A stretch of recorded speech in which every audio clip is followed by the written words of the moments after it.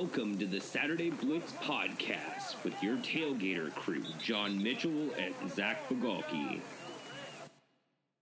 Welcome to the Saturday Blitz podcast, everybody. I'm Zach Bagalki here with John Mitchell. It's great to be back with you all again after a few weeks off. We are here for our first off-season talk. We'll be looking at the Senior Bowl in our first segment before looking at a story that came out right after the end of the regular season that we held off on a bit because we think it'll be, just as good now. And then our last two segments, we're going to take a quick look at the coaching carousel. We've already seen, almost a dozen schools change hands at the top. And so we're going to look at the best and worst coaching hires so far this offseason. Before we dive into it, though, John, I haven't talked to you since we spoke on the night when Alabama won the national championship. So I got to ask, now that the glow is off a little bit, how are you doing? I'm doing pretty good, man. Like it's been nice to kind of kick back and relax these first couple of weeks of the official off season of college football. Obviously, college football never rests. There's always crazy things going on, but just kind of taking a little bit of time to decompress and everything like that. Obviously, the joy of winning a championship lasts for a while, but I've been kind of full-fledged into basketball at this point, so kind of got that on the brain, but always excited to jump on here and talk some college football because it's something we follow year round, obviously. Yeah, the cycle never really stops. And one of the things obviously that came up over the past week was the Senior Bowl. For a lot of these guys, it's their last chance competing before they finally get a payday. And if for all of you who listen to the podcast, obviously, we are big fans of these guys getting a payday as quickly as they can. But these guys are seniors getting their paydays. This is the last big chance, the chance to make a name for yourself. And, they divided it into the national and the American teams. And honestly, the enduring memory of this for me, John, is not anything that happened on the field, but more on the sidelines and watching Matt Rhule kind of make an ass of himself for the most part. All I have to say to all of you out there listening is do not use your mask like Matt Rhule and so many other coaches use it. If you're going to scream at somebody, that's when you need your mask on the most. So just keep it on and feel free to scream. I get it. I need to scream at least 5 times a day, it seems, But that's digressing from the Senior Bowl. Obviously, the spotlight, was and as it should be on the players. And, I think obviously the big thing about this is always, can you boost your draft stock? So who do you think boosted their draft stock the most here, John? Yeah, one of my favorite things about the Senior Bowl is watching NFL scouts and writers fall in love with these college players that we've been screaming about for 2 or 3 straight years. It's one of my favorite things, like them thinking, wow, this guy's really good. And it's like, yeah, we could have told you this guy's really good. Like one of the guys who I saw so much about all week was Boogie Basham from Wake Forest, the defensive end. I mean, we know that guy's a good football player. Michael Carter, the running back from North Carolina, we saw him, near the end of the regular season just tear up Miami's defense as he did to so many others throughout the year. And all the NFL people just kind of being blown away that this is a good football player. When it's like, we are all aware that he is a good football player. You need to have, this is why it's important if you watch the NFL to have college football fan friends, because we can tell you a lot about these guys. It would have helped the Chicago Bears 4 years ago if they had any friends or associates who had ever watched college football before, when they took Mitch Trubisky, when all of us were screaming for them to take Deshaun Watson instead, or even Patrick Mahomes. But I think Mahomes was a lesser known commodity coming out of college than, the guy who had just won the national championship a couple months prior. And had 2 years in a row really dominated against a Nick Saban coach defense. So, That's all I'll say about NFL scouts is you need to watch more college football because some of these guys were obvious.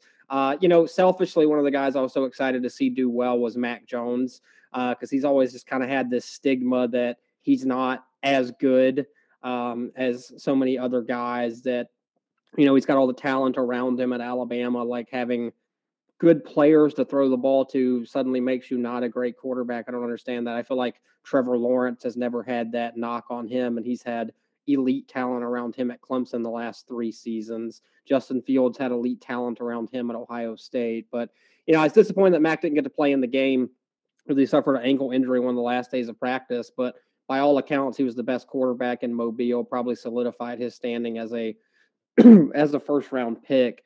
So really excited for him.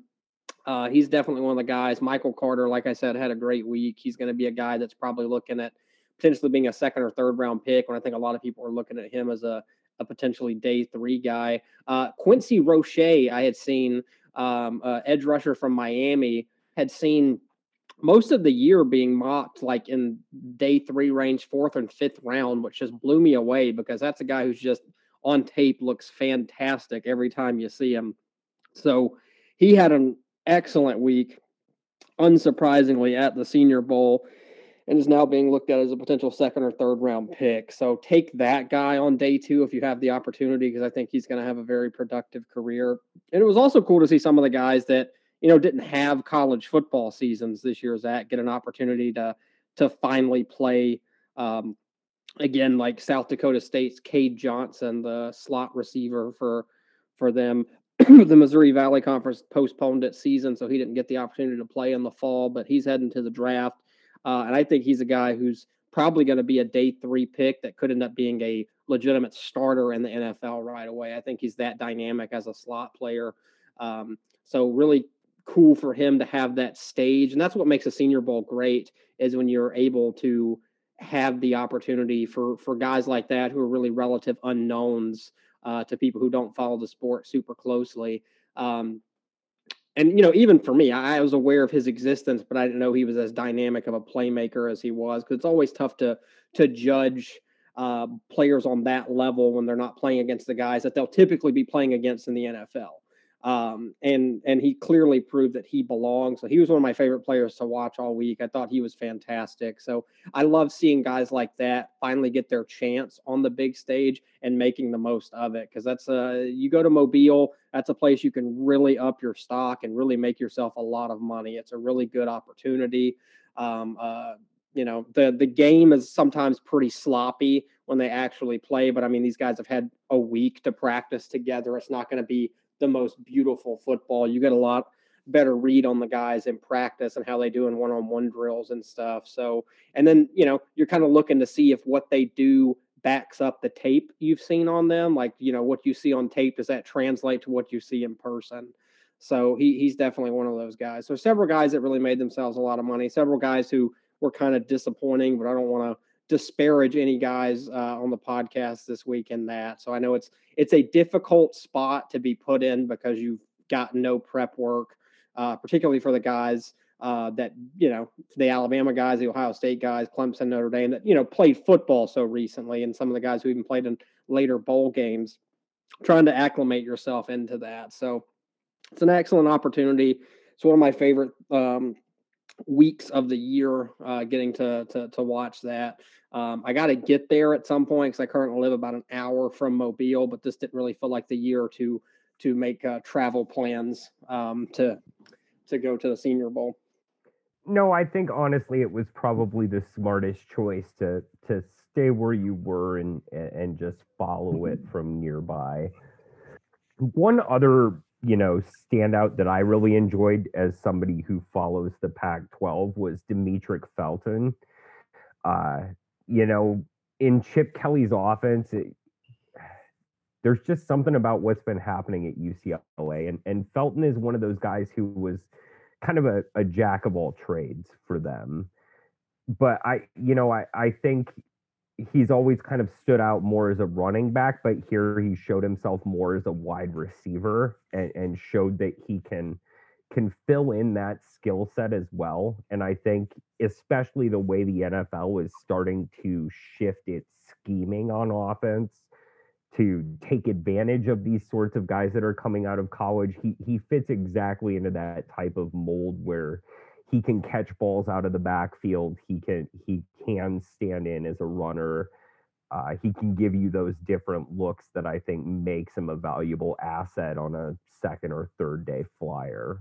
So, yeah, a guy that's going to be a special teams contributor too for whatever team he ends up going to. So that's the kind of guy that's super valuable when you're looking at guys you're looking at late day 2, early day 3 range. You're looking for a guy who, might be able to contribute offensively or defensively, but also someone you can use on special teams. Because, the NFL, different than college in that there's only 53 roster spots in the NFL for the regular season. So, you're not going to, if you're looking to trim your roster down, those last couple people, it could come down to, hey, can this guy play special teams? Yeah, these are the kind of guys who can make or break their future earnings just in games like the Senior Bowl. So I think, honestly, more than a bowl game, performance, something like this can really flip the script on a player in large part because, like you've said, with somebody like a Mac Jones, you don't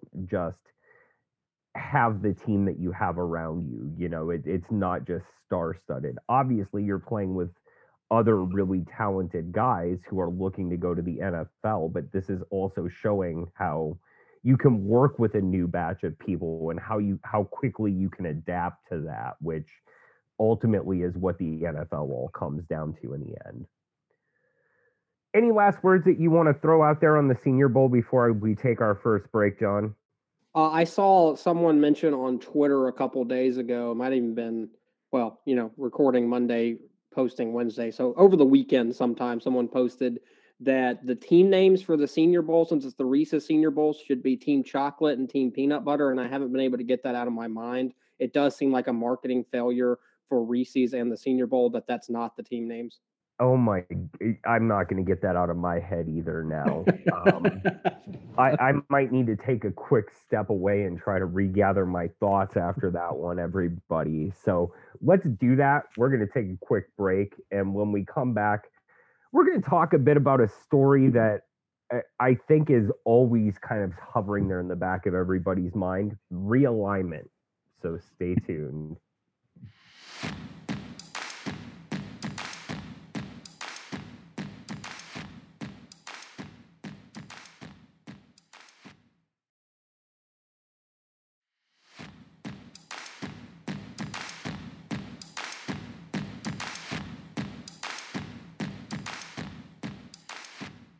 Welcome back from the break, everybody, to the Saturday Blitz podcast. We just finished talking about the Senior Bowl and the fact that we don't have Team Chocolate and Team Peanut Butter. I thought I was going to get that out of my head during the break, but it did not. So let's move on, because this is a story that came up originally on December 21st, but I think it's something that could potentially reverberate long term. So BoiseDev.com and IdahoPress.com released a batch of emails and documents from Boise State under the Public Records Act, and they basically came across emails between Boise State and the American Athletic Conference. This was when Brian Harsin was still the coach there, and he may very well come up in the next couple segments as one of those coaches who moved schools. But, basically the story comes down to this: is Boise State has been fed up with their spot in the Mountain West for years. Effectively, since they moved from the WAC to the Mountain West, it seems like they never got the arrangement that they were expecting when the Mountain West was at its heyday with Utah and TCU and BYU, making the conference nationally relevant year after year. So Boise State wants to move. And It really raised two questions for me immediately, John, that I want to tease out here just in terms of thinking about this part of the story. There are other veins of realignment that I want to look at as well. But just thinking about Boise State, first of all, is Boise State still a national power at this point in terms of group of five teams? And, you know, in the broader scope, thinking about Boise State vis-a-vis, American Athletic Conference teams, even emergent Sun Belt teams that we've seen, what would be the best group of five realignment moves to strengthen the case for a college football playoff berth for one of these leagues? Yeah, I think it's kind of interesting. It's one of the things when Brian Harsin left Boise State for the Auburn job. One of the things I wrote about on the website was that Boise State was a little bit worse off now after Harsin left than they were when Chris Petersen left to take the Washington job. They hadn't, they'd still won a lot of games. Don't get me wrong. I mean, they went 69-19 over his 6 or 7 years at Boise State, whatever it was. That's an impressive run. Don't get me wrong. Like, I don't want to act like they weren't really good. But the best finish that Harsin had in the AP poll after his first year there, where they finished 16th, was 22nd. And they finished unranked in 3 of his last 6 seasons, which isn't something that happened very often under Chris Petersen. So I do wonder, particularly their performance against the Power 5 competition really fell. Chris Petersen was 10-3 against Power 5 competition in 13 contests while he was at Boise State. Brian Harsin went 7-6. So that's a 3-game swing downwards. And obviously, like I said, Boise State had plenty of success under Harsin, but they weren't as relevant nationally during his tenure as they had been under Petersen. They were a legit powerhouse under Chris Petersen. They had jumped into the upper echelon of college football teams. They were a top 10 program under Chris Petersen, and they've taken a slide back since Harsin got there. They've never, in the college football playoff eras, I don't believe they've even made a New Year's Six bowl game, have they? They made it that first year in 2014 when Right. they beat out Marshall for that spot. Okay. So they made it the first year, haven't been since. And that's a pretty big drought for Boise. They would have been one of the teams you'd expect to be there. And we can talk all day about how non-inclusive the New Year's Six has been for a group of 5 teams. And it certainly has. They may have had teams that deserve to get there. But the fact that they haven't gotten over that hump to be the top group of 5 team any since then has been kind of jarring. And it'll be interesting. I know bringing in Andy Avalos is seemingly on the surface a pretty good hire. I mean, he's been an excellent defensive coordinator during his career. He's obviously got roots at Boise. So it'll be interesting to see if he can get them back towards that. And in terms of where they are, I mean, the Mountain West, in terms of the hierarchy of the group of 5, you got to think the American Athletic Conference is sitting at the top. But the Sun Belt has really risen in the last few years, particularly with Appalachian State joining. They've been, one of the top teams, but Coastal Carolina was excellent last year. Louisiana had a great team last year, and the Mountain West is kind of teetering after it looked like they were just a couple years ago getting right there with the American Athletic Conference with Boise and with Fresno State, Utah State. Hawaii has some really good teams too. So they've kind of drizzled down a little bit. So, I mean, it could be in the best interest of teams like Boise, of teams like Central Florida, if Boise maybe left the Mountain West, joined the American Athletic Conference, and maybe if the American could poach an Appalachian State or a Louisiana or somebody like that to add in as well, then maybe you are talking about a potential Power 6 instead of a Power 5. But it's all about the money when it comes down to it, Zach, and I just don't know revenue-wise if that's going to be something that makes sense. But, I mean, it would certainly be interesting and would make for a hell of a conference if teams like Boise, Louisiana, and Appalachian State suddenly jumped over and joined the American Athletic Conference.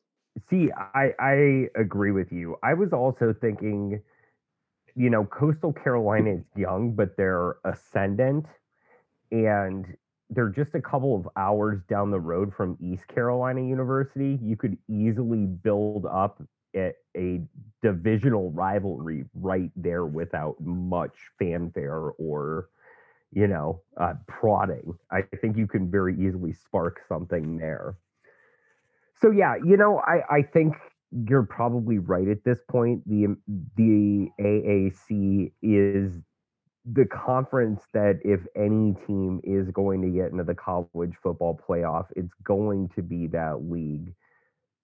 But they do need to reinforce their numbers and, build up another couple of teams that can be consistent top 25 teams.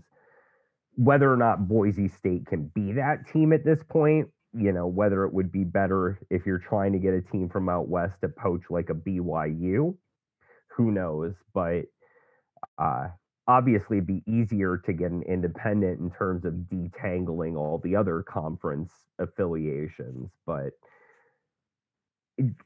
Boise State obviously seems to want out. They see what the Mountain West, the Mountain West was never what they wanted it to be as soon as they got there. They always wanted into the Mountain West when the Mountain West was the preeminent BCS buster. It's not that league anymore. It's just not. And so, yeah, I think at this point, the way we've seen things shift, the American is, it's kind of the American or bust in terms of getting somebody into a playoff spot.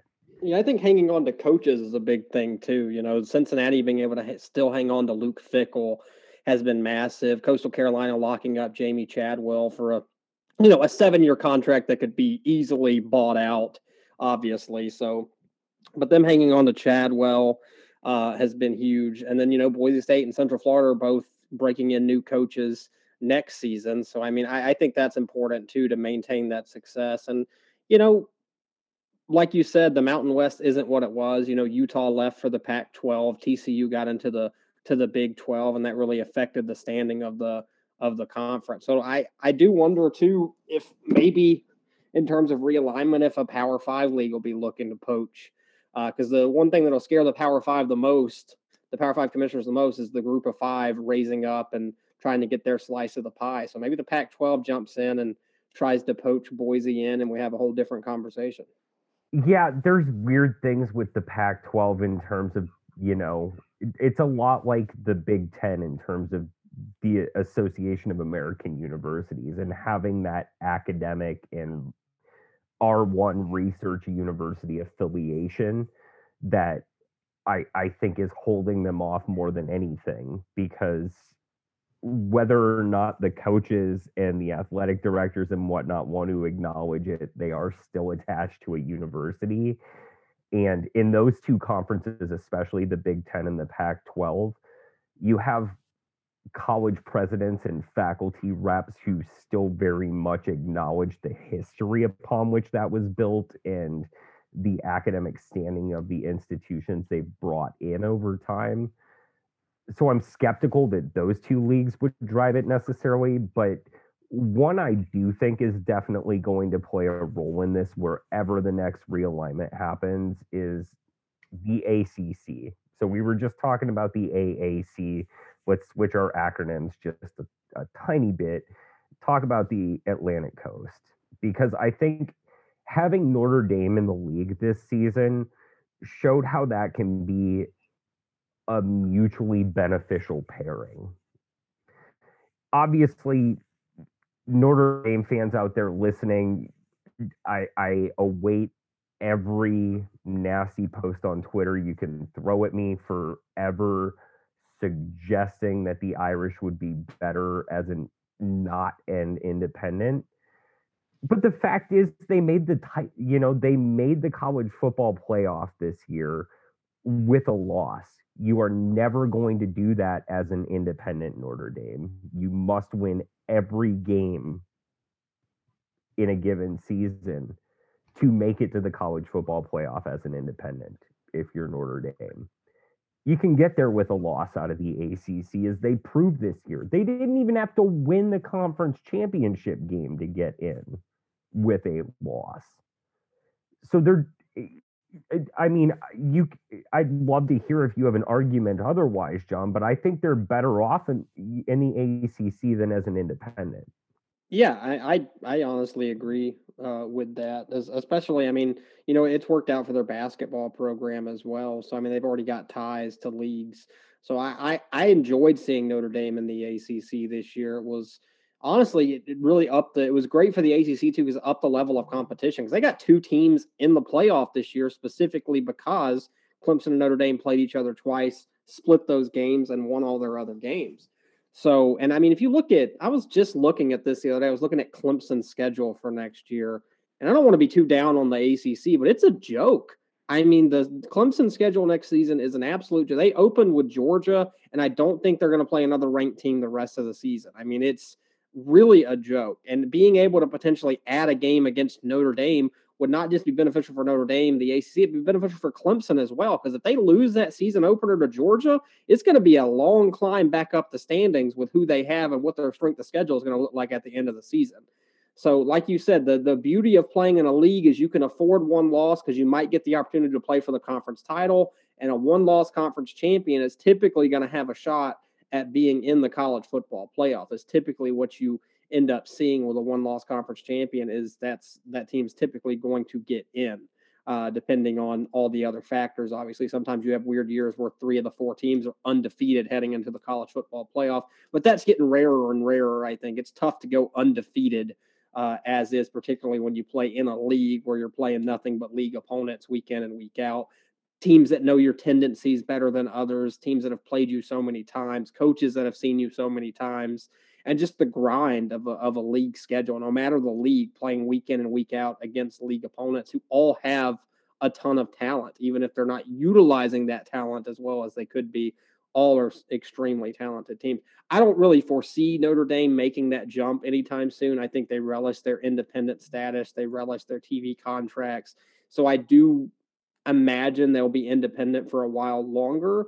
But the longer they go now without a college football playoff berth, the more you got to wonder if they look back at the year that they were in a conference and made the college football playoff, if they end up thinking that. So if you see a bit of a Notre Dame drought in the coming years, we could definitely see that changing.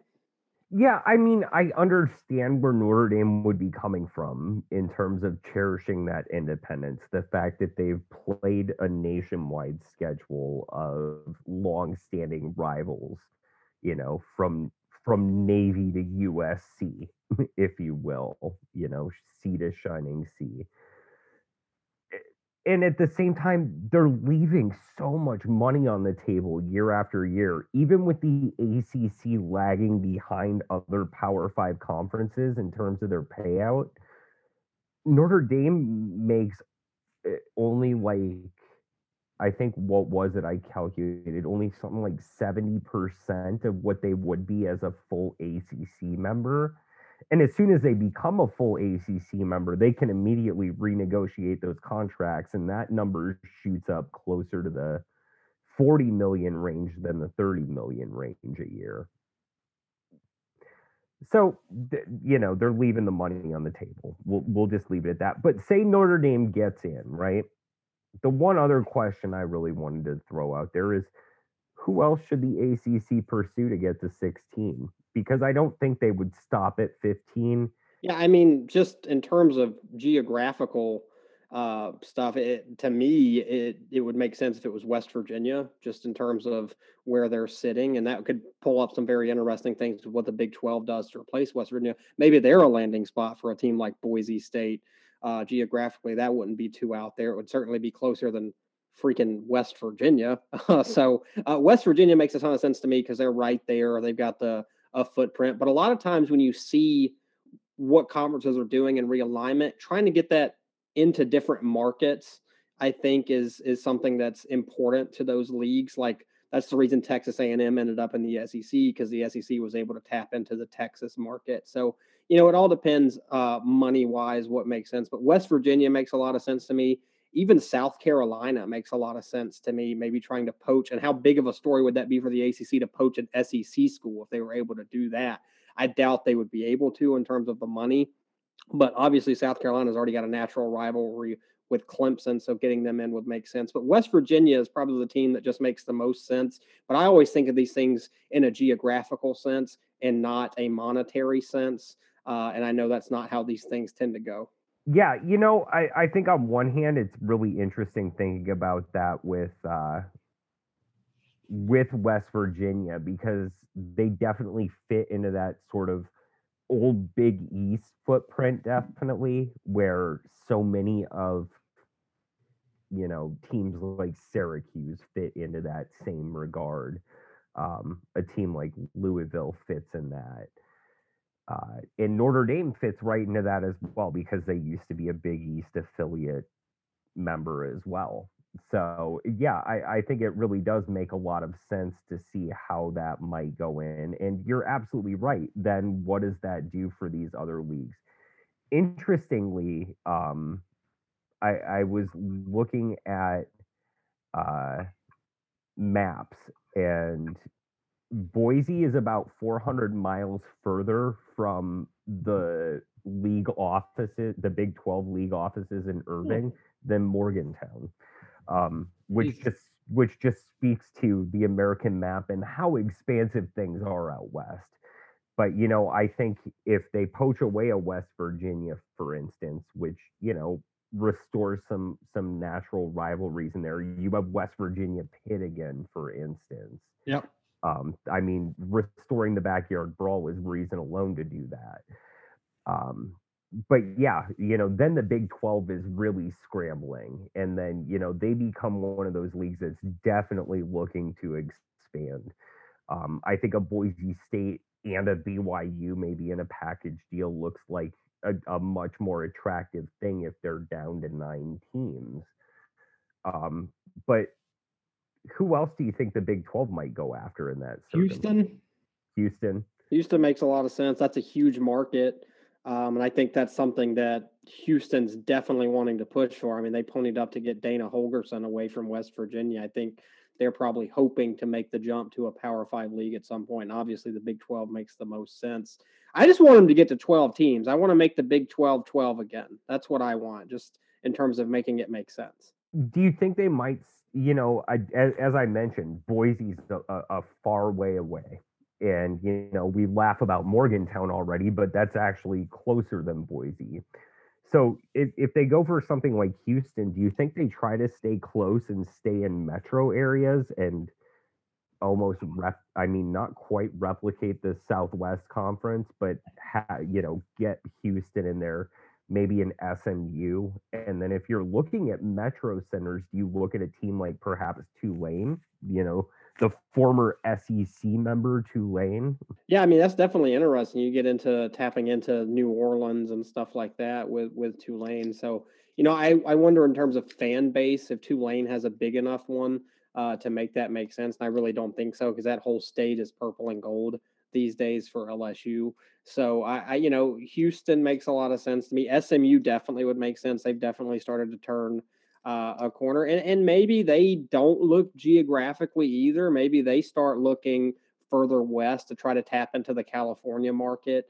Maybe they look further east and try to tap into more of the southern market and stuff like that. Because we've seen that geography doesn't always dictate what's going to happen, and that's how West Virginia ended up in the Big 12 as it is. So I think there's definitely opportunities. Money talks. And that's going to be what really makes sense. But all it takes is one domino. And once the first domino falls, man, it's going to be chaotic. We've been talking for over a decade now about the potential for super conferences, and that never really materialized. But it's one move away from potentially happening. Oh, we've been if the ACC or the Big Ten made that, the SEC is not going to sit idly by and let someone else be called a super conference, and they're not one of them. Yeah, we've been talking about this since the early 90s. I mean, once the College Football Association broke the NCAA cartel, all bets were off. But one last one I want to throw out there for the Big 12, because you talk about it, is Orlando is even closer to Dallas than Morgantown. So yeah, there you go. That'd be interesting too. Now get them in the Florida market, and that's a huge market too, and something that's been untapped by the conference. Yeah, I think that, if we're talking about realistically what they're trying to do for the best interest of their already existing members, that's probably it. Absolutely.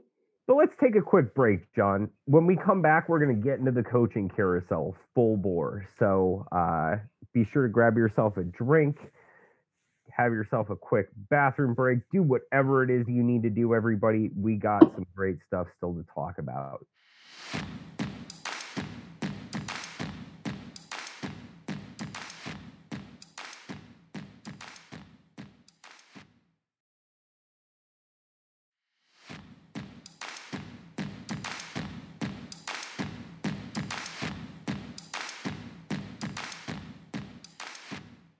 Welcome back from the break to the Saturday Blitz podcast, everybody. We're going to get into the coaching carousel now because we've seen more hands than we might have expected, or more teams change hands than we might have expected in a pandemic-stricken season. First of all, before we get into, best, worst, all of that jazz, John, I just have to ask you, are you surprised that we've seen, 10 teams, 12 teams fire coaches at this point? I really thought it would be unlikely that we'd see a bunch. I'm not surprised by the number. I guess I'm surprised that some of the names and some of the schools that ended up making changes when it kind of felt like status quo would have probably been okay there, like Auburn, for instance. Texas was another one. Those were the two biggest that really surprised me based on the sheer amount of money they had to pay in buyouts for Gus Malzahn. Oh, excuse me. And I was kind of blown away that they would do that. But it's bigger schools like that are always going to find the money. Tom Herman's buyout's not going to scare away Texas. Gus Malzahn's buyout wasn't going to scare away the yellow fella in Alabama, the big Auburn booster. Sorry, I know that doesn't make any sense to anybody listening to this podcast, or my podcast co-host Zach has not seen the yellow Alabama Yellowhammer commercials all the time growing up, but still, somebody out there gets it. But yeah, that was what I think surprised me the most, was the amount of buyout money teams are willing to pay. It's still a bit down, I think, in the carousel, because 10 to 12 coaching changes really isn't that many. I would think in a normal year we'd see up to 20 or so pretty frequently, if I'm not mistaken. We see anywhere between 12 and usually 16 in a given season. So we're right in it. So pretty average. We're on the low end, but we're in an average season. Yeah. It's also not over. Exactly. Yeah. I mean, we still need to see UCF hire somebody new, at least, unless they hire somebody between Monday night and Wednesday morning when this goes live. I would be surprised too if UCF didn't poach a sitting head coach that then opens another job up. Yeah, exactly. So yeah, I mean, the carousel is by no means done. Given that, though, who do you think was, the best coaching hire of the offseason so far? One of the weirder things this offseason is there hasn't been like that many splashy kind of hires, you know what I mean? It hasn't felt like that. Like Texas was the biggest job obviously out there, and they poached an offensive coordinator out of Alabama. Obviously, Steve Sarkisian's not your typical offensive coordinator. He's a former head coach at, both Washington and USC, so he's got that experience. But you would think with Texas, somebody that was either a sitting head coach or a guy like Urban Meyer, for instance, who is now going to be the Jacksonville Jaguars head coach. That's the kind of name you'd be more expecting there. However, I do love that hire for Texas because I think Sarkisian is a very good coach. I expect that he's going to have a lot of success there. I love his ability as a play caller. He was a great offensive coordinator at Alabama. He's great at developing quarterbacks. I think they nailed the defensive coordinator hire, poaching Washington's defensive coordinator away. I think was pretty massive because that's, I think, the big concern that people would have is he's going to be able to get the most out of that defense. He's obviously going to be able to get talent as much as he wants at Texas. He's assembled a great staff. So I really like that hire. Maybe one of the under the radar hires I liked a lot too, though, Zach, was Kane Womack at South Alabama. He was Indiana's defensive coordinator last year. Did just an excellent job. He's only 33 years old, so he'll be, I believe he'll be the youngest FBS coach next season, if I'm not mistaken. So them pulling Kane Womack in, he's a former South Alabama assistant. I think that's huge. I think that program has a chance to really be on the upswing in the group of five. They're in a really good area in Mobile, pretty fertile recruiting grounds in that area. They should be able to get some top talent, and he's a really proven player developer. So I really love that hire for South Alabama. I really enjoyed that one. Zach, what was the one that you saw that made the most sense to you? See, I had two that stuck out to me, and the first one is a guy getting another chance. I thought it was Butch Jones at Arkansas State. I think what's happened at Tennessee since he left, it sort of burnished what actually he was able to do at Tennessee and what is honestly a very dysfunctional environment at this point. Obviously, he was fired after a 4-6 start there in 2017, but that was on the heels of back-to-back 9-win seasons and finishing tied for second in the SEC East. So while he never got them over the hump there, and it really just might not have been a good institutional fit, he's a damn good head coach. We saw that in his time at both Central Michigan and Cincinnati. And, after a couple of years of not being in the head coaching ranks, I think he's definitely somebody that merited another chance. The other one that I really liked is one that'll actually be familiar to you as an Alabama fan. It's Charles Huff at Marshall. And while I hate to see Doc Holliday given the boot in Huntington after going 85-54, somebody who was a really loyal alumnus and didn't go chasing after other jobs when the opportunities came up.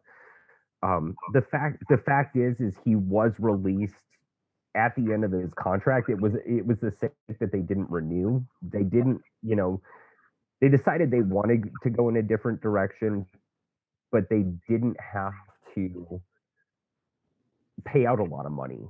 As you just said, that was the big thing, is how much money do you have to pay out? And they didn't here. So, I think for who they landed, I really like them landing Huff. First and foremost, I really like seeing another black head coach in college football. There are way too few black coaches that get the chance to move up from position coach to coordinator, and then to move from coordinator all the way up to head coach. So it's great to see Huff get that opportunity. But jumping a step, which you never see with a black coach. I mean, he was just the running backs coach at Alabama. You see white coaches get opportunities as a position coach, the head coach all the time. So I agree. And, former HBCU player, he worked his way up the HBCU ranks before he got these opportunities at bigger schools. And the last 2 years working as the running backs coach and as an associate head coach under Nick Saban. I think the fact that he had that label attached, and that he was able to work as closely as he was with Saban on some of these things, people are looking for that next, big name in the tree. And I think in terms of somebody getting that chance, I love seeing that it's a black man that got that chance finally, rather than, let's face it, a Sarkisian getting another chance.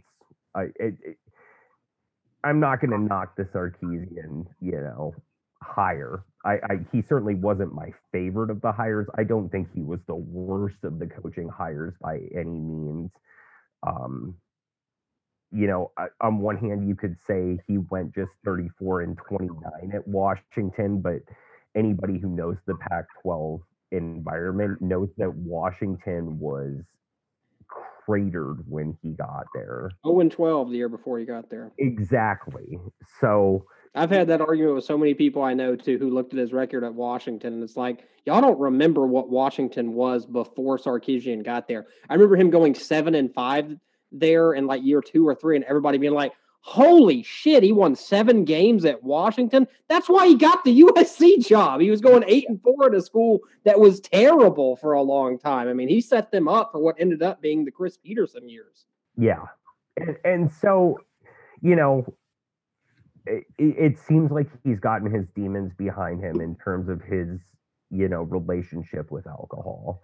And I'm glad to see him get another chance, but I'm also, like you said, it wasn't the flashy hire you would normally expect Texas to have. So it could be, you know, surprisingly good hire for them. It could be a situation where it doesn't necessarily work out, but I think in terms of if you're not going to get somebody like an Urban Meyer, to have somebody with previous head coaching experience who had the humility to work through, you know, what they needed to work through before taking another chance.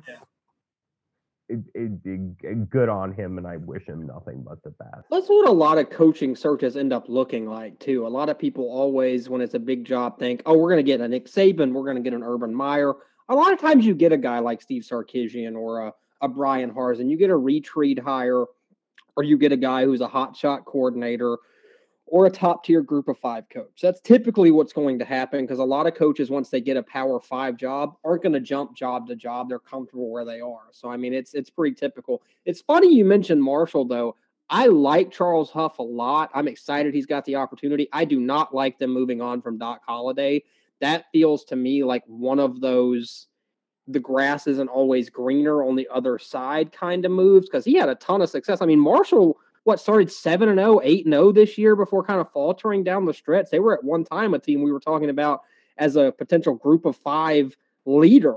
So I was stunned that they didn't renew his contract. I think Huff is an exceptional hire when they got into the carousel and an off the beat kind of hire, a guy you wouldn't normally think would be a top contender for that job. He's an excellent recruiter.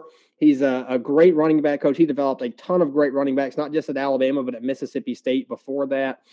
So I'm stoked for him to get that opportunity. I do not like Marshall moving on from Holiday, though. That just feels like one of those moves that they could eventually regret. It feels like maybe too much involvement by university officials and stuff to that program. And I hope that they are hands off and let Huff do what he's got to do, because that's where programs start to struggle, is when too many outsiders start trying to put their hands in and run the program and not let the coach do what he needs to do. Well, and the thing that floored me most is the people that were trying to push out Holiday, in large part, were trying to get back Bob Pruitt to lead the team a second time. You know, he led them through the transition to the FBS back when it was 1A, on the heels of winning multiple 1AA national championships. But he's 77 years old. There's no reason Bob Pruitt comes back to coach you. So, you know, I'm with you. If I was going to say what was the worst firing or what was the worst moving on of any of those, I would say Doc Holliday, even though they got to do it for free. Yeah, and you know what it reminded me of immediately was Florida International firing Mario Cristobal, letting him go and bringing in Ron Turner, who then went 10-30 in 40 games there. Huff, I think, is a better coach than Ron Turner is, so I think they got that part right. But letting go of Mario Cristobal, I mean, that's obviously turned out to have been a pretty big mistake by FIU. Butch Davis has obviously done a much better job than Ron Turner had done, but you know, Cristobal's obviously now the head coach at Oregon. So, I mean, he's obviously gone on to have a ton of success. He's probably happy with how things have turned out. But that's the first thing that came to my mind when Marshall did that. I was like, oh, my God, this is FIU letting go of Mario Cristobal all over again. Yeah, it's a real risk on their part. It's high risk. It could potentially be high reward, but it could also explode in their face really, really hard.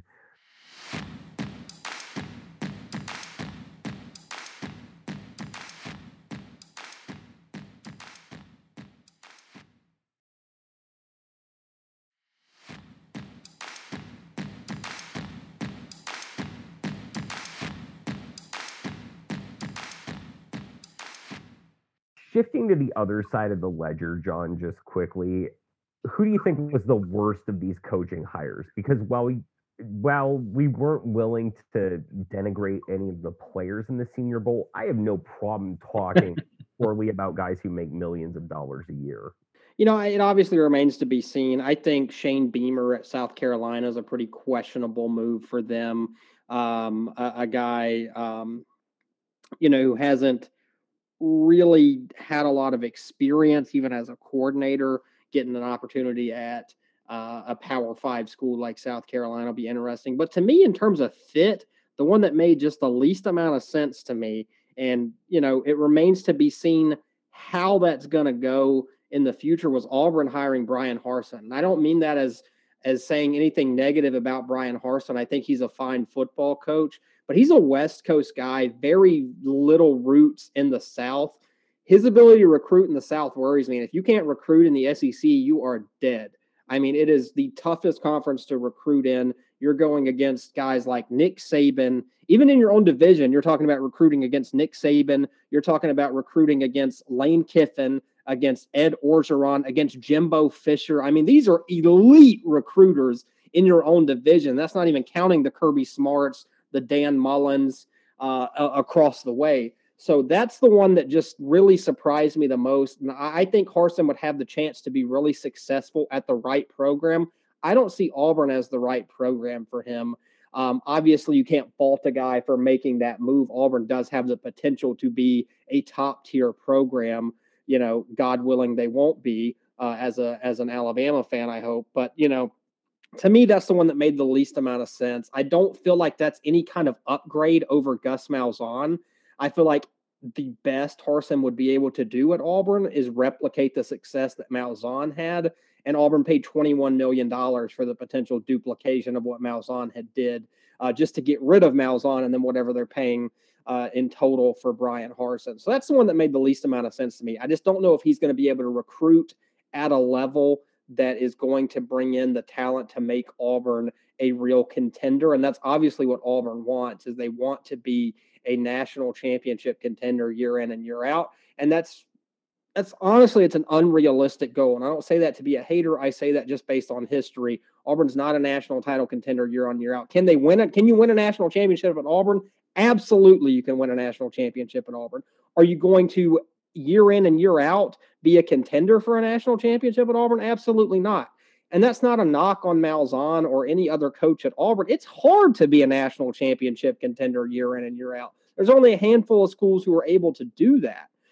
So I just feel like they're going to regret moving on. I think Malzahn was a perfectly fine head coach. He had plenty of success there. He won the West 3 different times, which no one else had been able to do that over Saban's period at Alabama. I believe during Malzahn's tenure, no other coach won it more than once other than Nick. So I feel like that was a very questionable move. I just don't see Harsin having the roots in the conference and in the area to be able to recruit at the level. I don't know that a lot of the guys Auburn were targeting recruiting even know who Brian Harsin is. And I don't mean that as a negative towards Boise State, but these are high school kids in the South. Have they heard of who Boise State's head coach is? I mean, chances are they probably haven't. So it's going to take a lot of work, and he's not dealing with a patient administration or a patient fan base to be able to do that. I think it's going to take time for him to be able to build something there. They've had a lot of roster attrition already this offseason in the transfer portal and going pro. I don't think he's going to be able to get Bo Nix to the level they want Bo Nix to get. That'll be the real interesting thing, because he's a legacy kid at Auburn. He's the guy Auburn wants. But in reality, it probably makes sense for him to hit the transfer portal or the JUCO level and bring in a quarterback. And I know that's something a lot of the fans and the people with the team don't want to hear, because Bo Nix is Patrick Nix's son. But we've seen 2 years of that kid. I just don't think he's going to be the guy who leads Auburn where they want to go. No, I think that's all fair. And honestly, Brian Harsin is one of the people that was on my short list for one of those worst hires. And it's for the exact same reasons. It's fit. And, in terms of, Chris Peterson's name was known among Southern kids a decade ago. Oh, yeah. but that's because he was leading Boise State to top 10 finishes every year. Brian Harsin didn't do that. You know, going 69-19 is impressive for just about any coach at any level, but it's not going to get your name on the national radar at a school like Boise State. It's going to eternally get you compared with the guy who had them at an even higher level before that. And, you know, he did have that 1 year before he took over at Boise State at Arkansas State. He had a couple of years at Texas, but yeah, he's never recruited in Southeastern Conference territory and against Southeastern Conference teams for the same players. So yeah, I think that's a really questionable one. But the worst coaching hires that I saw were a couple of retreads that I kind of just raised my eyebrows and said, why? The first one, Terry Bowden at Louisiana Monroe. And I mean, the Bowdens are a dynasty. The Bowden name is always going to carry some sway, but Terry Bowden is 64 years old, and his last job was at Akron, and you know, and he got fired. where he was 35-52 in 7 seasons at a program that is effectively the Louisiana Monroe of the MAC. And you know, so why a retread there? Like, why are you not trying something different? You know, obviously, I think Louisiana Monroe thinks it's the end of the 20th century, and they've got a different Bowden and Rich Rodriguez trying to fire things up down. I was about to ask if you saw that they hired Rich Rodriguez as the offensive coordinator. It honestly, it's like Tommy Bowden and Rich Rodriguez did amazing things with Sean King in 1998. Everybody, this would have made more sense if they hired Rich Rod as the head coach. Yeah, exactly. So yeah, Terry Bowden, I have no clue why there. And then Brett Bielema. And this isn't just a salty Badgers fan wondering what if he had stayed there. Like, honestly, he last coached in the Big Ten nearly a decade ago. He left for Arkansas, and he went 29-34 at Arkansas over 5 years. And Illinois is basically the Arkansas of the Big Ten West. Like, he doesn't have the same institutional advantages in Champaign as he did in Madison. You know, he doesn't have a system that's been built up and carried over, you know, for a generation at this point, you know, starting with Barry Alvarez changing the culture there at Camp Randall. He basically has to be the Barry Alvarez of this program, rather than being the guy who was able to take the reins from Barry Alvarez and keep that engine running. So again, why? I think Bielema probably has a better chance than Bowden of making some kind of noise, but both of those guys, I was not inspired at all. If you're going to move on, you're moving on to them. I kind of like the Bielema hire at Illinois. I'm going to say that quietly just in case it blows up, which it very well could, I will say. But I kind of like it. I get what you're saying about Wisconsin. I mean, you know, every coach, it feels like at Wisconsin, has success because of the culture of that program Barry Alvarez has built over time. So I think Arkansas is a pretty tough job and a very tough division. Where you're competing, like I said, against Alabama, Auburn, LSU, Texas A&M year in and year out is really difficult. Not that the Big Ten West isn't a good division. It is. It doesn't have the top tier talent of that division, though. So I kind of like it because I kind of think that he could, you know, build the trenches with Illinois and maybe have a little more success with that kind of football in the Big Ten than he was able to in the SEC. Though I will contend that with the way college football is moving, it's probably moving away from those ground and pound teams that Bielema likes to build so much. So it could very well be a thing where he wins 8 games in 3 years and is fired. But the Louisiana Monroe hire is definitely one. That would have been my second choice to talk about. I'm glad you brought it up because that one's just hilarious to me. I have no idea how that's going to go. If it's any kind of successful, I'll be stunned. I'd be lying if I'm not fascinated to see what happens at La Monroe with Terry Bowden back and with Rich Rodriguez as the offensive coordinator. And like I said, that hire, if they would have hired Rich Rodriguez as a head coach, I'm like, that's a pretty good move for them. Like Rich Rod, has had success before. So yeah, that one's very questionable to me. Jed Fish at Arizona is also pretty questionable to me. Obviously, it was time to move on from Sumlin, but they were talking about potentially going after Ken Niumatalolo, and that would have made so much more sense. That's one of those jobs that they've talked about for years, one that he would potentially leave Navy for. And at a school like Arizona, I've been fascinated to see the triple option run in the Pac-12 too, just to see how that would work. So I hate the Jed Fish hire specifically because they didn't bring in Ken Niumatalolo. However, I will say I've turned a little bit on the Fish hire because alumni of Arizona seem to be completely buying in. Teddy Bruschi just joined in as some kind of defensive consultant, I believe, for the Wildcats. So getting somebody like that, one of your more notable former Wildcats, a part of the program, I think is important. So maybe his vision is, and we're not in these pitch meetings either, obviously. So we never know what someone's looking at and what they want to do. So that one I've turned on just because of that more. But yeah, I think Auburn's move was questionable. You can definitely question what Illinois did with Bielema, though I will say I kind of like Brett Bielema still. I don't even know why I kind of like Brett Bielema. Something is wrong with me, clearly. And then obviously Louisiana Monroe being just a complete – that was probably the most shocking hire of the coaching carousel when I saw Terry Bowden's name come across. Yeah, that's a name I never I expected him to just be retired and enjoying his money, why come back at 64 for a beating in the Sun Belt Conference after you just got done spending how many years was it? Freaking 7 years getting beat in the MAC. And your chief rival is as good as they've probably ever been right now with Billy Napier on the sideline. So that makes it that much more difficult. Yeah. So just, just to put the Bielema situation in perspective for you, the last time that Illinois won the Big Ten was 2001.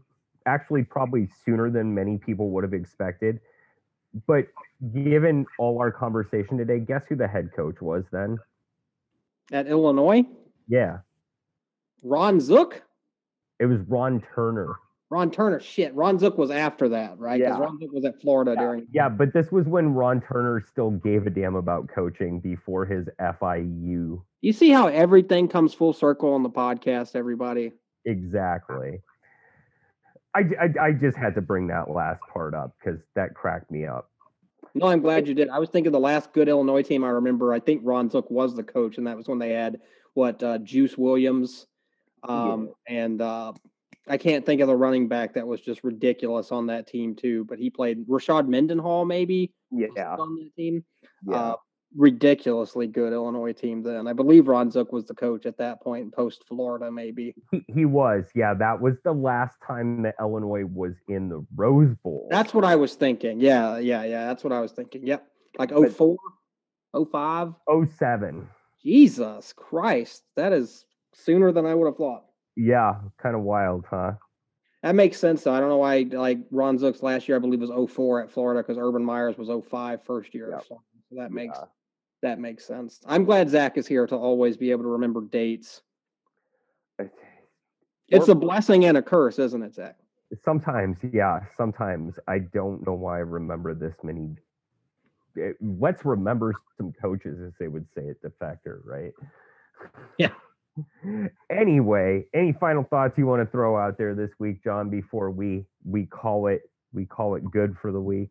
Nah, it was fun talking about all this. I think this was a really fun episode. We're glad to be back after a couple week break post championship game. So looking forward to a lot of off season full of topics and hopefully less doom and gloom this off season than we had all of last off season.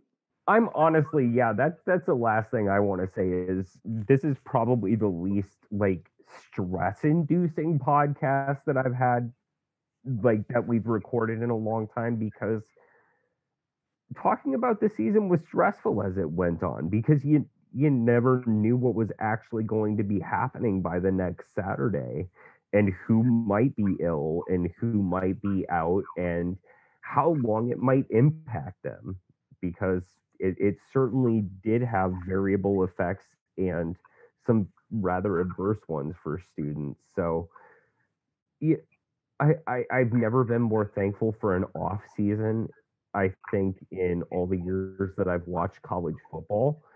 And I'll be damned if we don't have as much fun as possible talking during this off season. So thank you all for listening. I hope you have as much fun as we do chatting about football. If you have anything you want to hear us yak about on the Saturday Blitz podcast during this off season, shoot us a line at Twitter, JL Mitchell 93, Z Bagalki, either one of us. Please do send anything and everything our way. No idea is too crazy. We might just talk about it one of these weeks. Until then, though, thanks for listening. We'll be here with you on Wednesdays with the Saturday Blitz podcast.